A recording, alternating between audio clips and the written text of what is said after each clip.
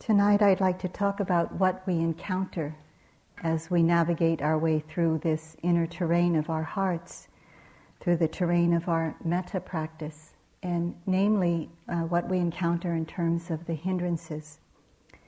And also what understandings and skills we can make use of that will make our navigation through this terrain more easeful for us. A place where as we navigate the terrain, we can learn what there is inside, what is unfolding. We can learn how to relate to it in a skillful way. But first, before I go into the hindrances, I want to give some overview of our practice.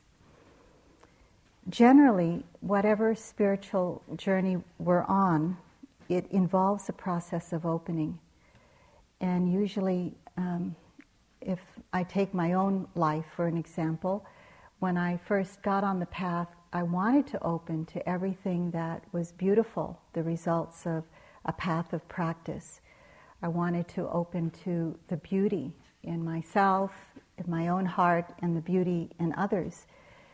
And it took me just a little while to realize that in order to open in this kind of wanting in a wholesome way, to open to the beauty of life within me, to the beauty of life in others, I had to open to what was difficult also. I couldn't just say, I want to open, but I only want to open to what's easeful to open to, what is beautiful to open to. Part of the path of the spiritual journey, a big part of it is being able to open to what is difficult. So in order to open our hearts, to rediscover or to uncover that natural, deep tendency to give our love, to give our care, to give our goodwill, this is what we're doing here. It takes an enormous, noble effort to do that. And all of you, each one of you, have that nobility inside of you. And this is why you're here.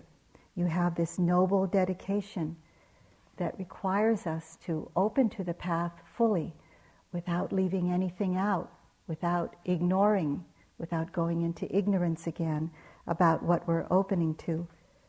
Opening to tendencies of ill will, to tendencies of fear, of clinging, of doubt.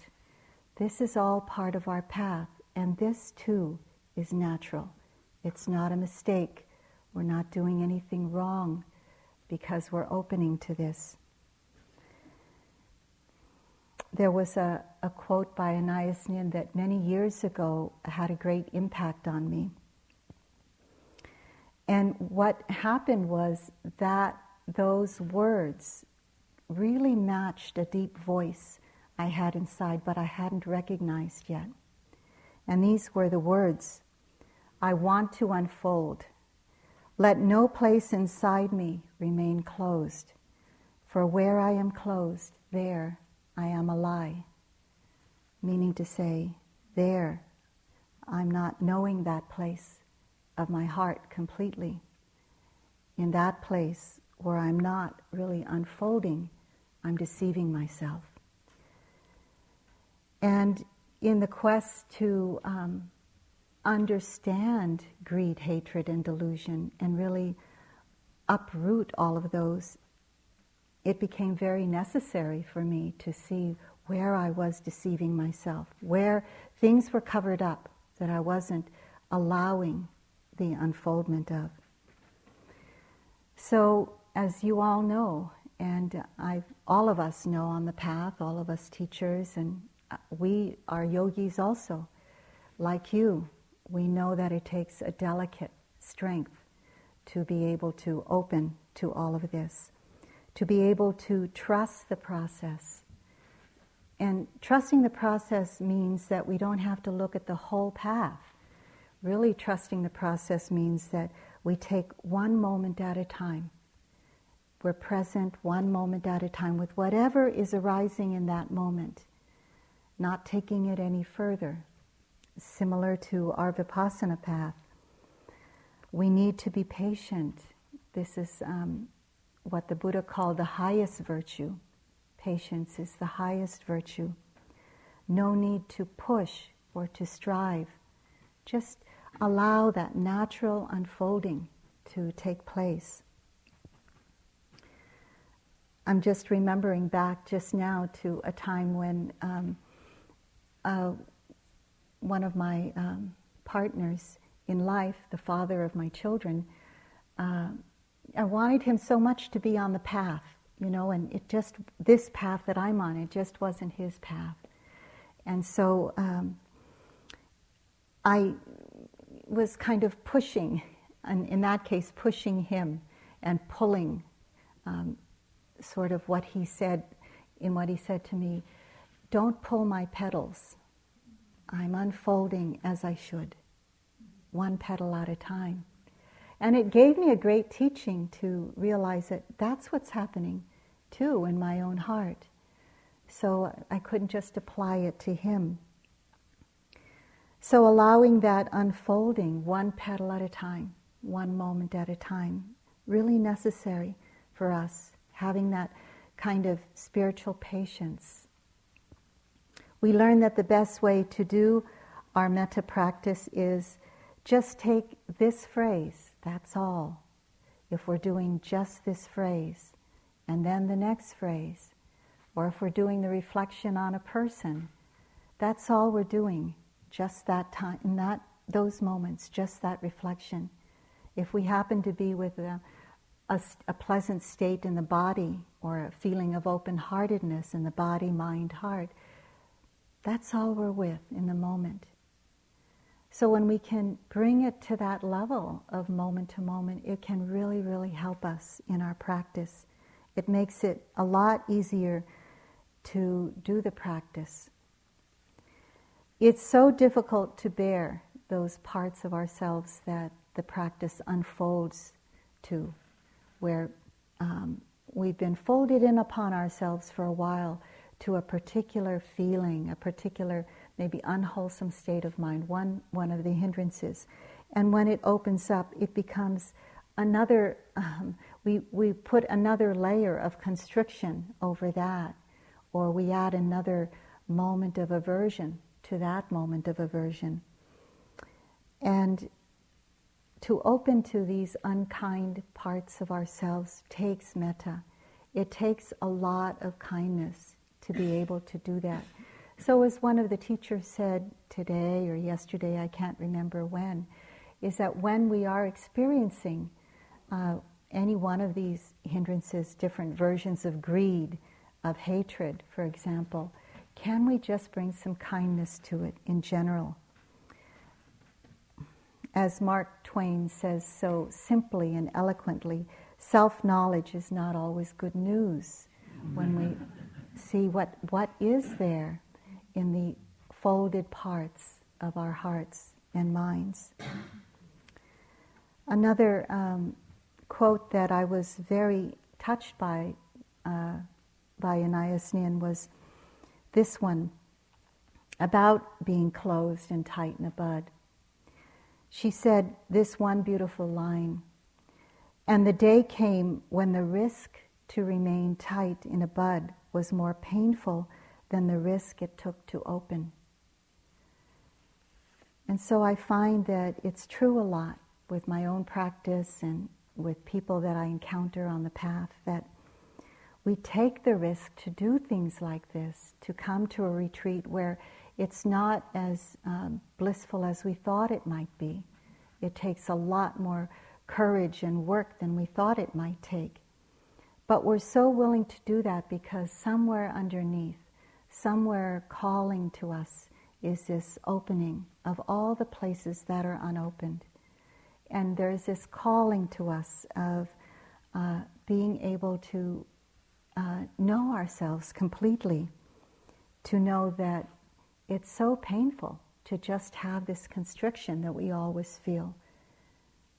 And it's worth it to feel the pain of opening. I always say to myself, it's pain going, it's not pain coming. You know, when I feel the opening of something that's really difficult to see. As with any practice that allows and empowers us, like this practice, to see deeply, and especially supported by the container of stillness and silence, and more so because the aim of our practice is to develop kindness towards others, towards ourselves, towards every moment of whatever is coming up. Because of this gentleness and this kindness and this friendliness that we're developing, there is kind of a very safe container, an inner container, you might say, and an outer container that's being developed so that these places can be exposed. And there's kind of some deep knowledge that knows that there's a possibility, there's a greatest possibility with these inner and outer conditions to meet that place with another moment of kindness.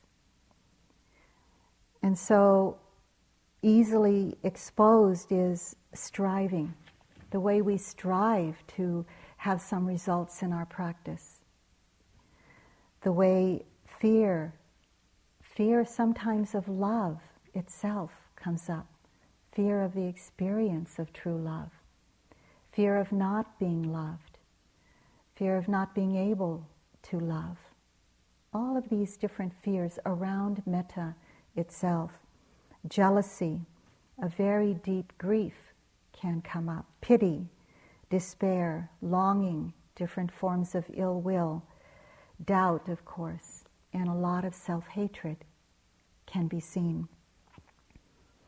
So in the beginning days, it's common to get overwhelmed by all of these. And I'll talk about sloth and torpor more later, but it's one of the reasons why sloth and torpor and restlessness do come up, because we can kind of get overwhelmed by seeing all of these hindrances arise. So how to work with these hindrances specifically and skillfully so that we can continue to energize our metta practice. Understanding the hindrances in relationship to metta is a little different than understanding the hindrances in relationship to vipassana. So how can we continue to energize the metta without being overwhelmed by the hindrances that come up?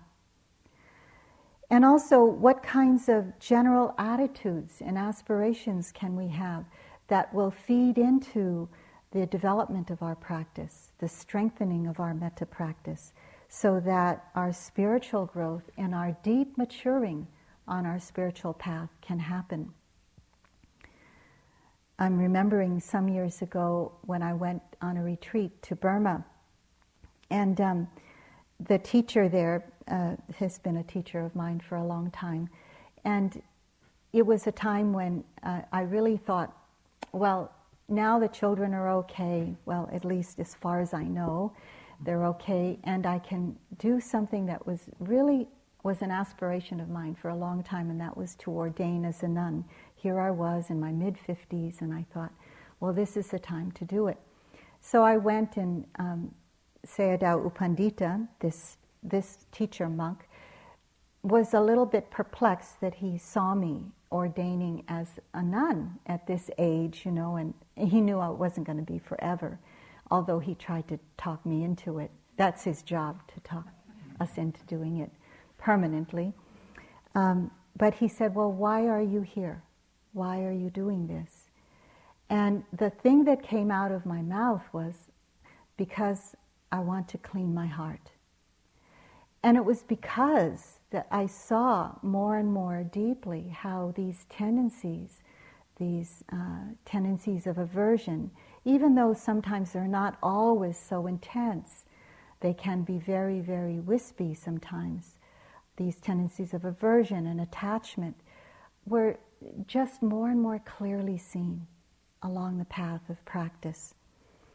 Sometimes I would ask one of my other teachers, Munindra, Anagarika Munindra, he's passed away already, how come as I go along in the path I see more and more like stains of my heart, more and more?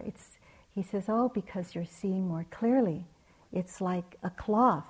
When it's really dirty, you can't see really clearly what's going on. But when it gets cleaner and cleaner and the cloth gets kind of, more and more, less and less stained and more white, you can see more clearly what's going on. So that was my aspiration, to really clean my heart. And doing it by really making a strong aspiration of renunciation and all of those things that come, shaving the head and just having few things to wear and taking more precepts, etc. Before I got there, to that particular retreat, I was really inspired by a Native American Indian story. And it was very simple, but it really inspired me about cleaning my heart.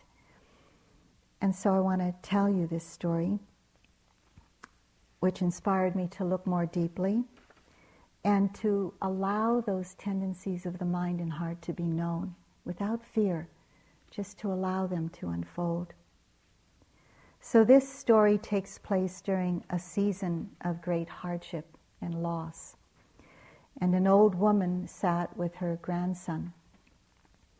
And with her grandson in front of her, she said, "I feel like I have two wolves fighting in my heart. And one wolf is vengeful and impatient and not nice, basically, angry. And the other one is very compassionate and patient and kind." And the grandson said, "Who will win, O grandmother? Who will win?" And the grandmother responded, "The one I feed, the one I feed." And it got me to looking at, what am I feeding? What tendencies of my own life, of my own heart, am I feeding? What habit patterns? Through acting them out, of course, by my words, by my deeds. That's the most intense way, the most, deep karmic footprint that we make when we act out those unwholesome tendencies. Also by struggling with them in a way that adds more layers of pain, by fighting, by maybe having resistance or aversion to them. Or maybe the struggle entails turning around and ignoring them and running after what is pleasant so I don't have to face them, which is another layer of pain, that layer of clinging to something. Or maybe it's by believing old stories about myself or about others that are no longer true. I call them for myself the empty echoes of the mind. Just those words that say, "You're not good enough. You'll never be able to fill in the blank, whatever it is for you, for me." And now they can be noticed more as empty echoes. They're not believed so readily. And so what are they? What are those places that I'm feeding? But also to recognize the places that I'm not feeding, where maybe a moment of anger or displeasure will come up, and I know that it's just an empty phenomena in a way. You can see it like that. Or maybe I feel affected by it. Maybe the mind starts racing off with words, or the heart beats faster, but still I don't have to act on it. So noticing both the places that we feed that cause us pain and suffering, the places that we don't feed, that really help incline the mind towards what's wholesome, towards what's good and kind in our lives. It takes a lot of courage and a lot of sobering honesty to do this, to be able to look at this. And it takes a lot of love and trust. Sometimes it takes the trust of with a teacher to be able to point things out, or the trust of our partners, sometimes pointing it out in a kind way and sometimes in a not so nice way. But if we can take it impersonally, it really helps. I remember, just as a way of honesty, I remember one time with my partner and husband, Steve, he just said, very straightforward, he's just a very straightforward person. He said, "You complain too much." And I said, "Oh." Of course I said, "Oh, no, I don't." And I fought it a little bit. But then I reflected on it and I said, what are the ways that I could do that? And I really just watched that place of push back on something. It may be very slight. It may be about, this food is too cold, or this is not a nice place to sit, or something like that. But just being able to honestly take a look at our tendencies and not avoid them is a real big help. Honesty, courage, the willingness to do it, of course. It takes sometimes a teacher to point it out. So of the 5 hindrances, I'll talk about the near enemy attachment and the far enemy, which is ill will or aversion. I'll talk about those more. And the others, doubt, restlessness, and sloth and torpor, I'll touch upon those, but a lot of those can be responded to by when you meet with a teacher, one of us, or questions in the hall. So what about attachment? Sometimes it's referred to as clinging. It's called the near enemy because it has similar tendencies to loving kindness. It can seem like loving kindness because we can get closer to that person or to the experience. It may feel like loving kindness, it may feel like metta because metta sees the good of a person, or it can see the good of a situation that includes people, of course. It sees the good of something, and of course in the good is that pleasant aspect. But the difficulty is with this attachment or clinging, that attachment clings to that pleasant aspect of the good.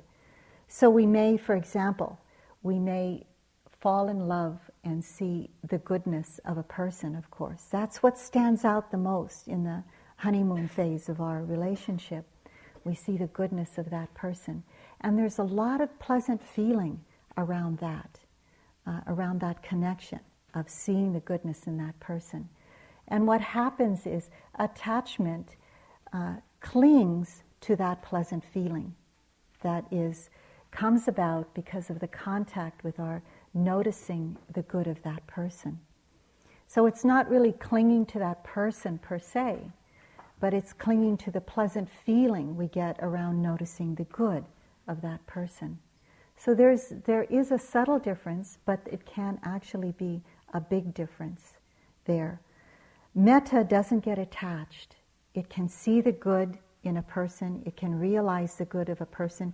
It can even feel the pleasant feeling that comes with that contact. But attachment isn't part of the process there. Metta has actually a relinquishing aspect. It doesn't hold on.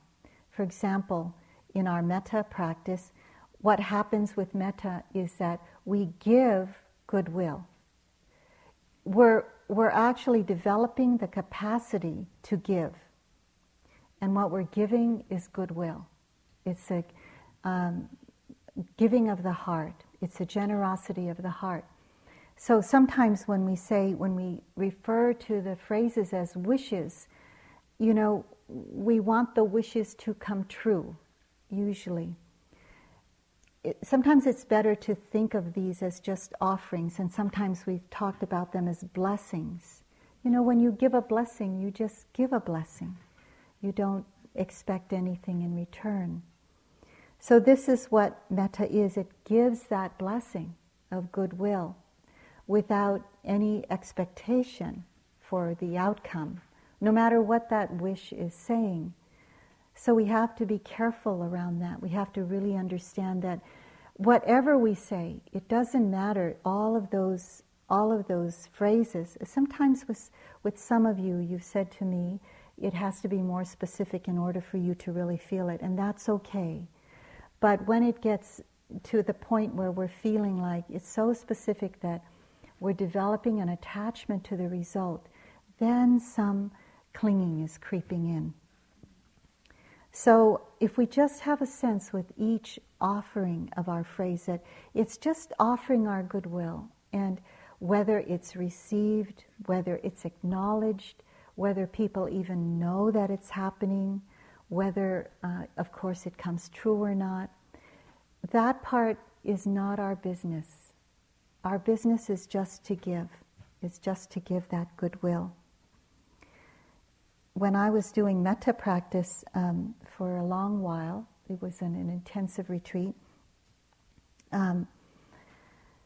there was this one monk, his name at that time was Uddamika, and now it's Thamanaja. Some of you may know him, so I just want you to know the connection. And he was assigned to tell me stories every other day of metta. And the other day that I reported to the teacher that I had to report my metta practice. But then on the other day, because I reported every day, I just listened to his metta stories. And it was a way, because he was learning English, it was a way that I was told he was learning English, so it was a way he could practice his English. And so he told me these stories, which I don't remember one bit of them. I kind of remember a little bit.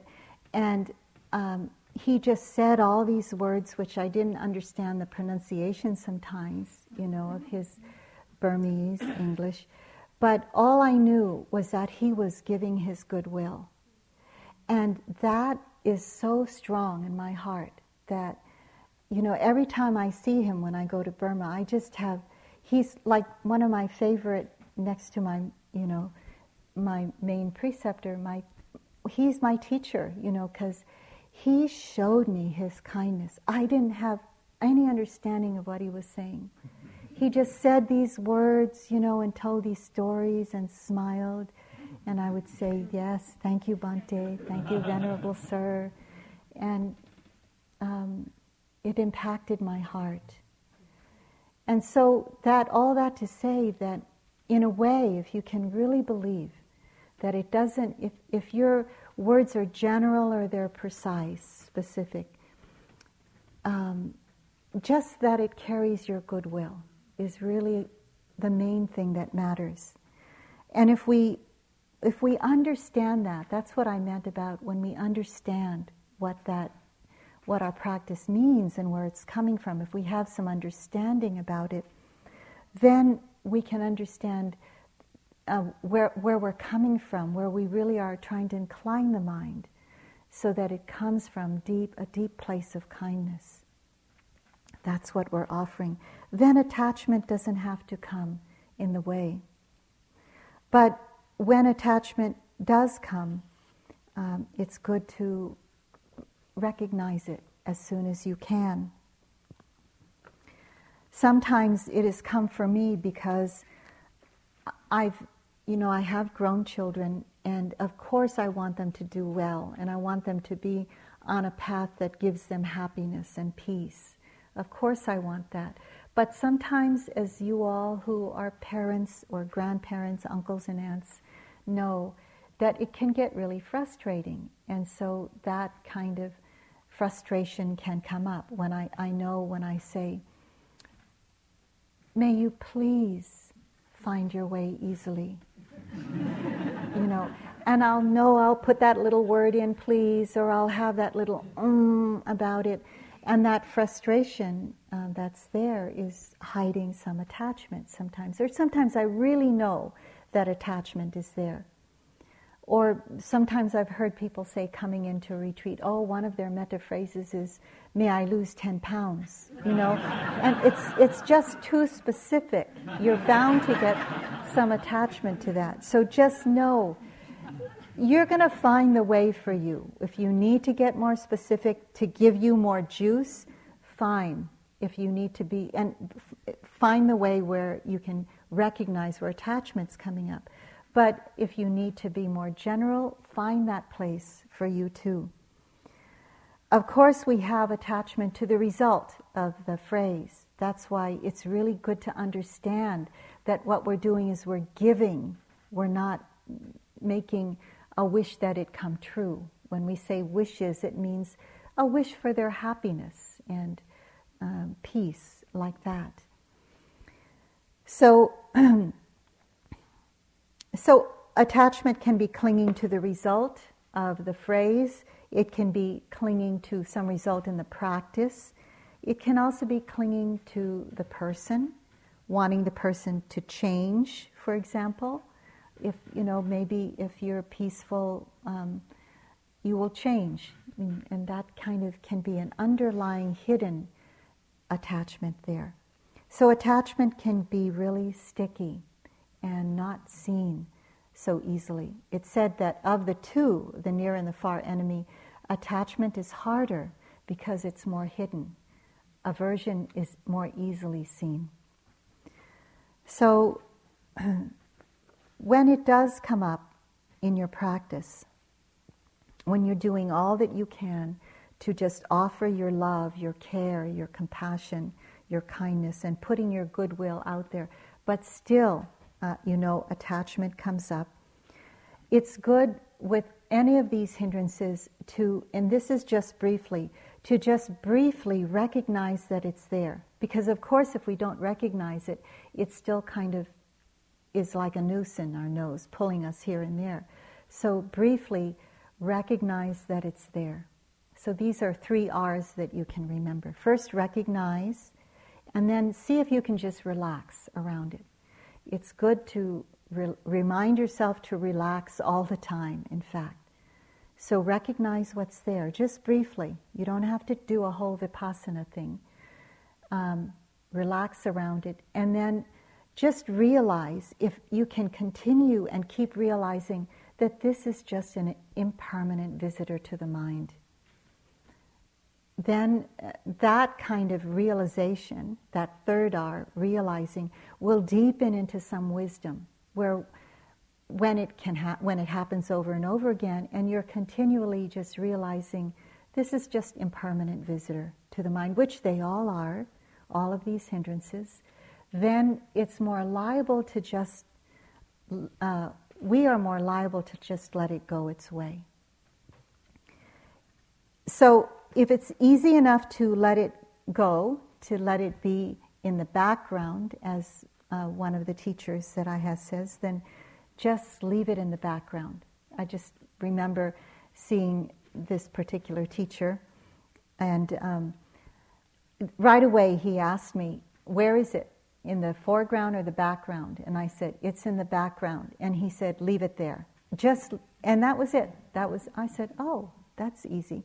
Like, I don't have to go pull it into the foreground and play with it and say, what's this all about? Because I didn't get nurturing when I was small or whatever. Just forget about all that and leave it in the background and continue with your metta practice. This is one of the basic guidelines with metta. If you can leave it in the background and you don't have to pay attention to it, leave it there and go back to your metta practice and keep doing your metta. So you go back to your phrase or that you use. Sometimes it's good to have a phrase that you always come back to, that you know it's like coming back to the breath or coming back to the body. Come back to a phrase that's easy for you. Or you might remember the phrase that you were last on. Or maybe you were on being reflective about a person, knowing the goodness of that person. So you can come back to that. So if you need to, when there's a lot of attachment, just changing the phrase. You can stay with metta by changing the phrase. That particular phrase may bring attachment. Like when you really want somebody to be well, like somebody close to you, and you've got the phrase, may you be healthy and strong, and you realize that there's some attachment to result, to outcome there, then it may help to just drop that phrase and find another one for that person. Or whatever the case may be, changing the phrase can be helpful. So that's one way to stay with metta. Another way to stay with metta is to change the person. Oftentimes the easiest person to go back to is oneself, even with attachment. Just seeing that unwholesome state of mind arise, and that's the, being protected from that inner unwholesome experience that came up. Just going to metta with that, and bringing metta just to that experience. So staying with metta when you can, recognizing what it is, relaxing around it, and just realizing, if you can, it's just impermanent. Sometimes it helps people to see the impersonal nature. Sometimes people say that it helps them to realize, not me, not mine, not who I am, just that how it's just arising and passing away. It's not really controllable sometimes.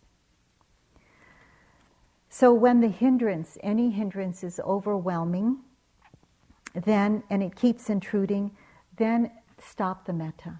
When you can't go on with the metta, first try the metta, and when you can't go on, then bring in vipassana.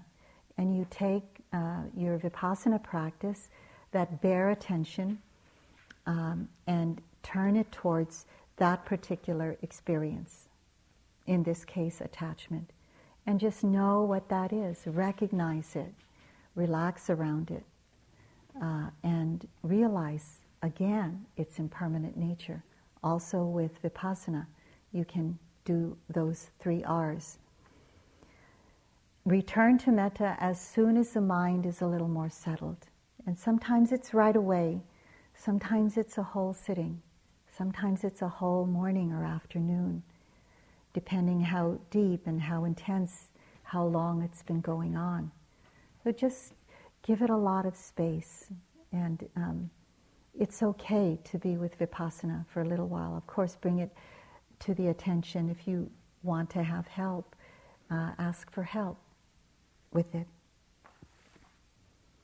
So that's attachment. And the far enemy is aversion.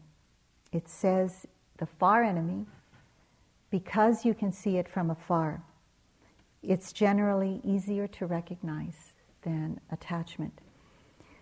Sometimes in the scriptures it's likened to a forest fire, and where the forest fire quickly consumes anything in its path.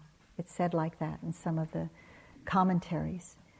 And I remember it was so vivid to me when I was in Australia once during a time when there were a lot of forest fires. And we were at this monastery, and it was burned. A lot of the monastery was burned, except for the meditation hall. A lot was burned around it.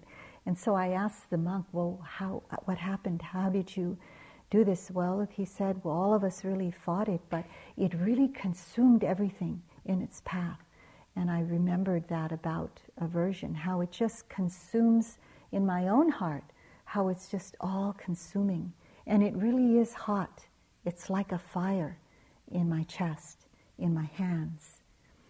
And so one of the things he said was that he turned around and he saw the fire, and then he turned back around to see where to run, and then he turned back around and the fire was right there, biting up at his robes. It was so fast, it's so quick, and this is how aversion is. It can go so quick into other areas of other unwholesome states of mind, attachment, or even more into aversion, rage, and cruelty, the direct opposite of compassion. So sometimes it's outflowing, like anger, hot-headedness, and cruelty. Sometimes it's subtle, like irritation or impatience, or it could be frustration, subtleties like that. Sometimes ill will can be subtle. Cynicism can be subtle.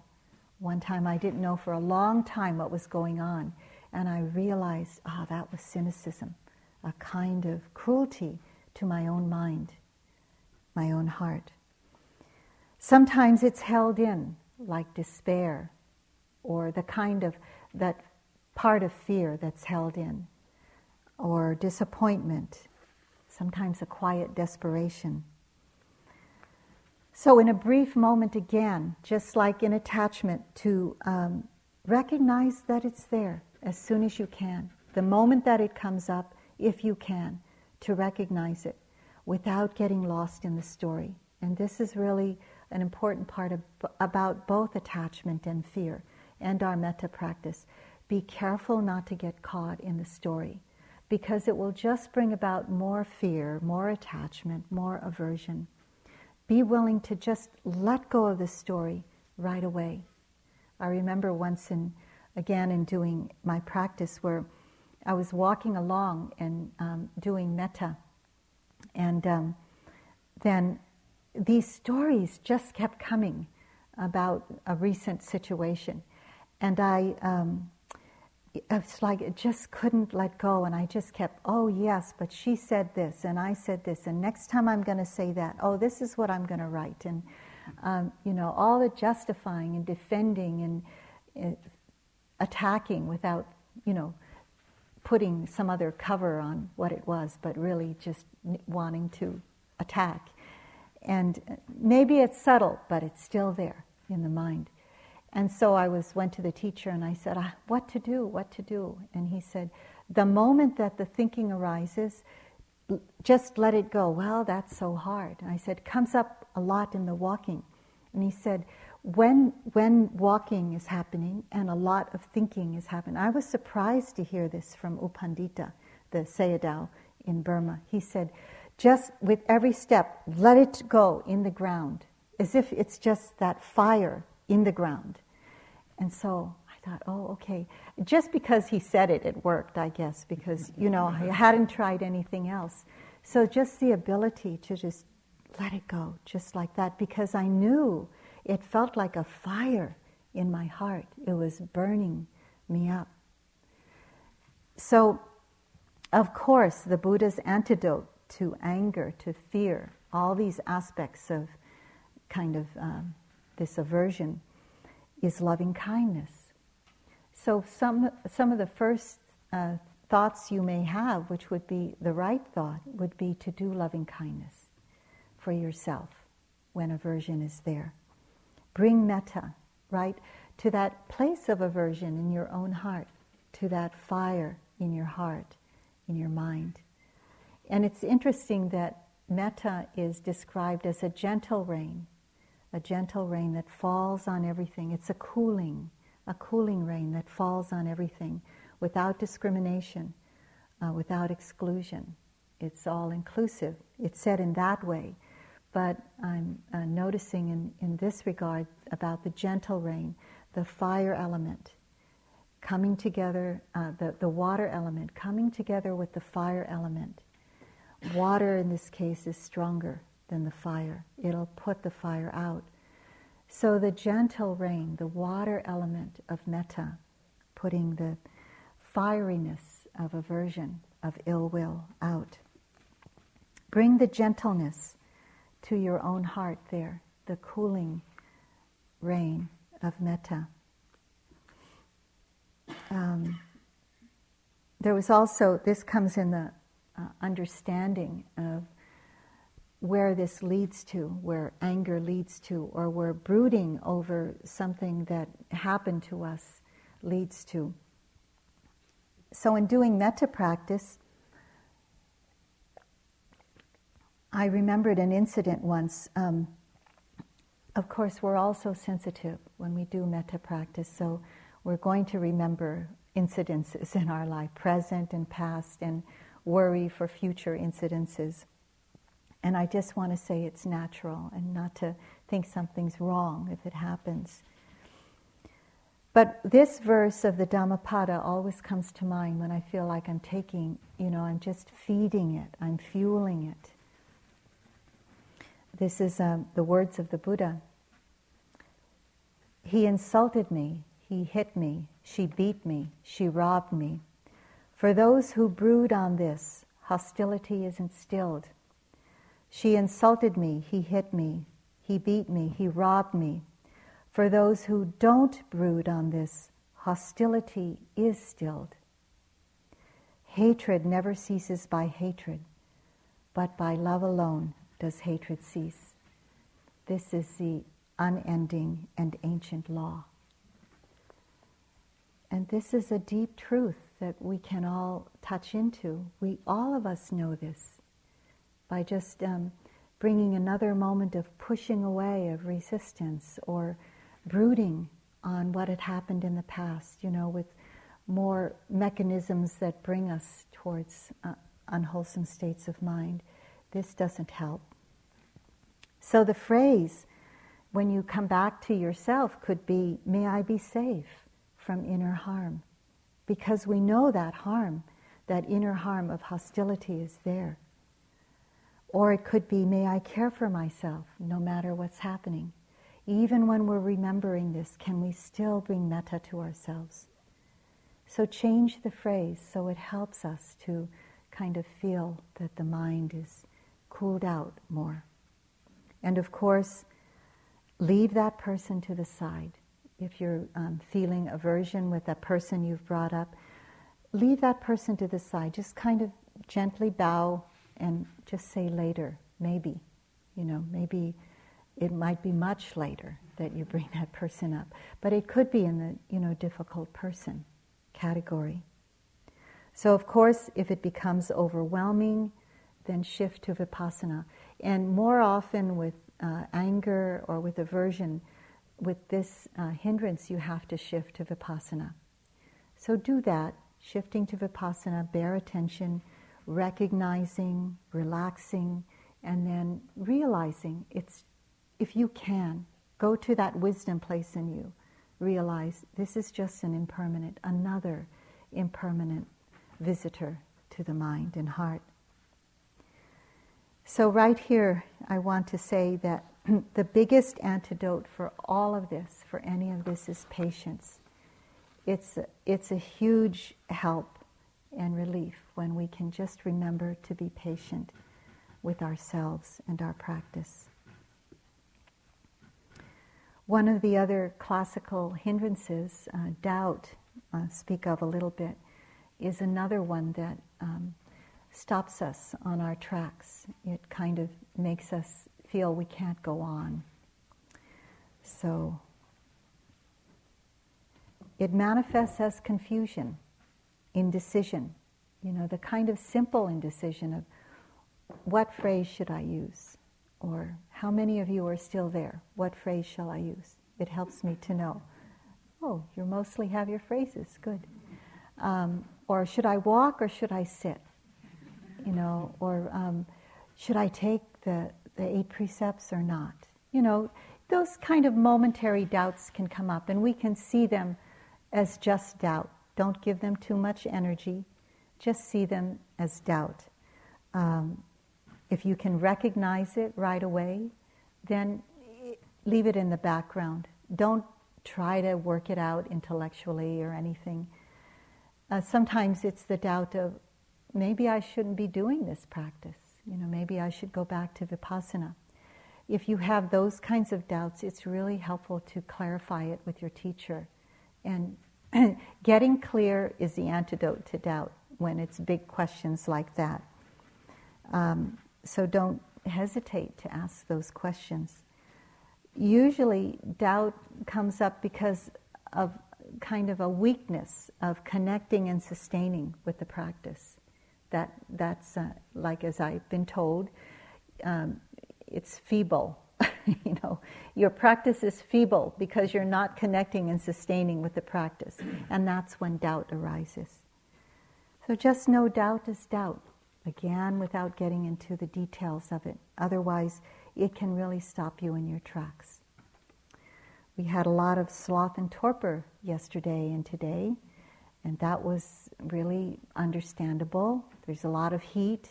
We're coming from very busy lives, and of course it feels like we come here and we're just stopping on a dime after going, whatever it is, 100 miles an hour or less or more. And so we could feel our tiredness a lot more than usual. So just know that it's natural for us to feel this. We can get into a quiet place, a place where there's some stillness, and then of course we close our eyes, and naturally we feel sleepy. It's just what naturally happens. So as we go along, especially tomorrow's more of the energy's building, so we'll usually feel less sloth and torpor. There are a few ways that you can work with it in metta practice, and sometimes for some of you it works to speed up your phrases. For some of you, you may not even have the energy to speed them up, as I've heard today. But it's helpful, if you can, to speed them up. Sometimes with the metta phrases, I have to, in my own mind, kind of shout, It's as if I'm saying it louder in my mind, in my heart. May you be happy, just really as if I'm talking to them across a lake. And I really need to bring up the energy and, let the energy get out there a little more. Walking fast with the metta, like taking a fast walk up and down the hill while doing your metta practice, keep the continuity going, can really, really help. Of course, opening your eyes can help while you're doing the practice. And sometimes it helps to, in this commentaries, it says pull your earlobes. And I don't know, that might have something to do with acupuncture points. My acupuncturist told me to pull your earlobes. But look at the Buddha's ears. They're pretty long. So we don't have to feel so bad about that. Pull your earlobes, stand up. I can assure you that if you stand up, you will probably not fall.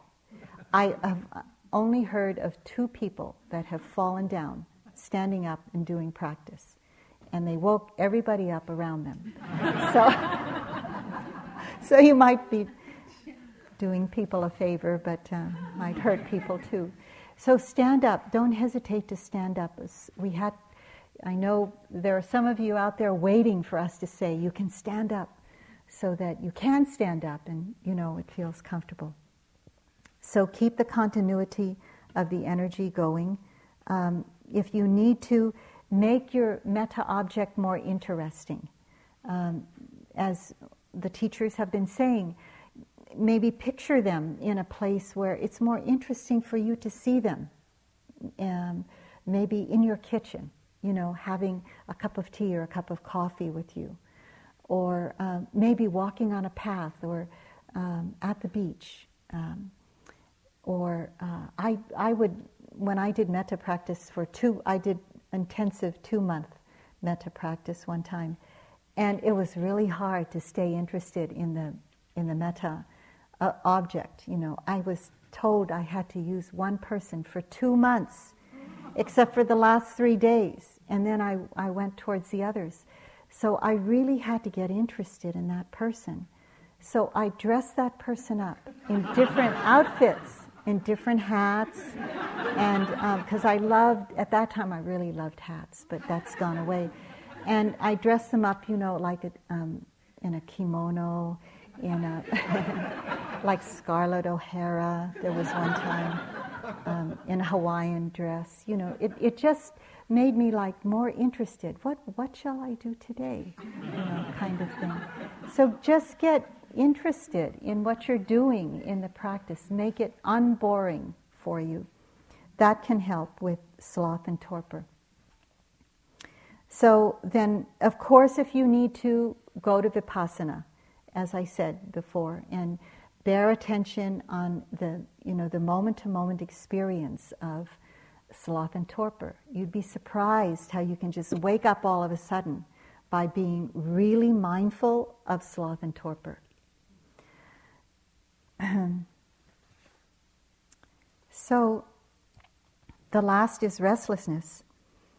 that can be due to pain in the body, which we usually have in retreat, so this is very normal in the first days. Or there might be too much energy in the body for who knows what reason. Or there might be resistance to an unwholesome mind state that's coming up. Resistance to what's coming up can also cause restlessness. So just know that all of these things can be a cause of restlessness to happen. The same antidotes for restlessness apply for sloth and torpor.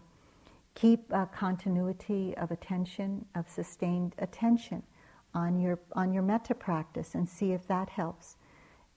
Make it interesting so that your mind can just keep the restlessness in the background and keep your metta in the foreground. Stay with the metta. Stand up. With restlessness, it's good to stand up. It's good to open your eyes because it makes your field bigger. And when the field is bigger around restlessness, it can calm the mind down a little more. Spaciousness helps. You can walk briskly, the same antidote to sloth and torpor. Walk briskly. Also, to both of these, sloth and torpor and restlessness, it really helps to do the Qigong practice that we have here, because it really can balance out the energy wherever it is for you. It can bring it up or can balance it so it's more calming. And so this is attend the practices, which most of you are anyway. So then if you need to, of course, go to Vipassana. Again, repetition in the Dharma is like part of our practice, to understand by recognizing over and over again, by relaxing, by realizing the impermanent nature of the moment. It will help us to just get back to our practice. It's pretty straightforward. So with all of these, we incline towards metta. We try to incline back towards metta if we can. And we can make the choice to not feed that tendency. We have that in our power, to not feed the tendency of these states of mind or states of the body which are not onward leading, which we get trapped in, which lead us to confusion and unkindness. We can be willing to know what's there and open to it and be with it with a kind of kindness, compassion. We can know, as a beautiful poet that I was introduced to by my colleague and friend, James, Dana Falls. And this is perfect for these hindrances to metta. And she calls this poem, Choosing Life. I'd like to end with that. The downward spiral starts. Self-doubt and darkness vie for center stage, while I, the passive drowning one, wait for my demise. Just as I sink beneath the wave of despair, a thought arises. Why go there? I've made this trip 1,000 times, and it leads nowhere. I'm choosing life. The darkness lifts just a little. I'm choosing life. The downward spiral slows, then stops. I'm lifted up and buoyant now, not shrinking from the truth. Okay, I'm not perfect, and reality certainly doesn't look like what I choose. And maybe that's the only point, to ride the spirals down and up and make the choice for life. So thank you for making the choice for metta. It's a noble cause for your life. So let's sit for a few moments and let the words dissolve.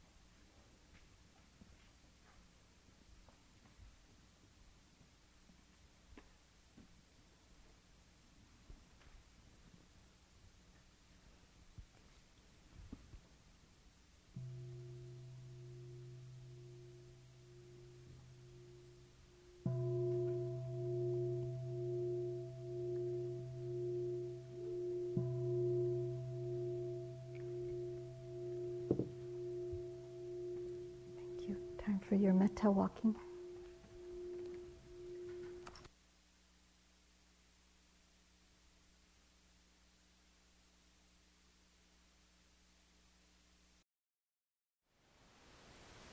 Thank you for listening.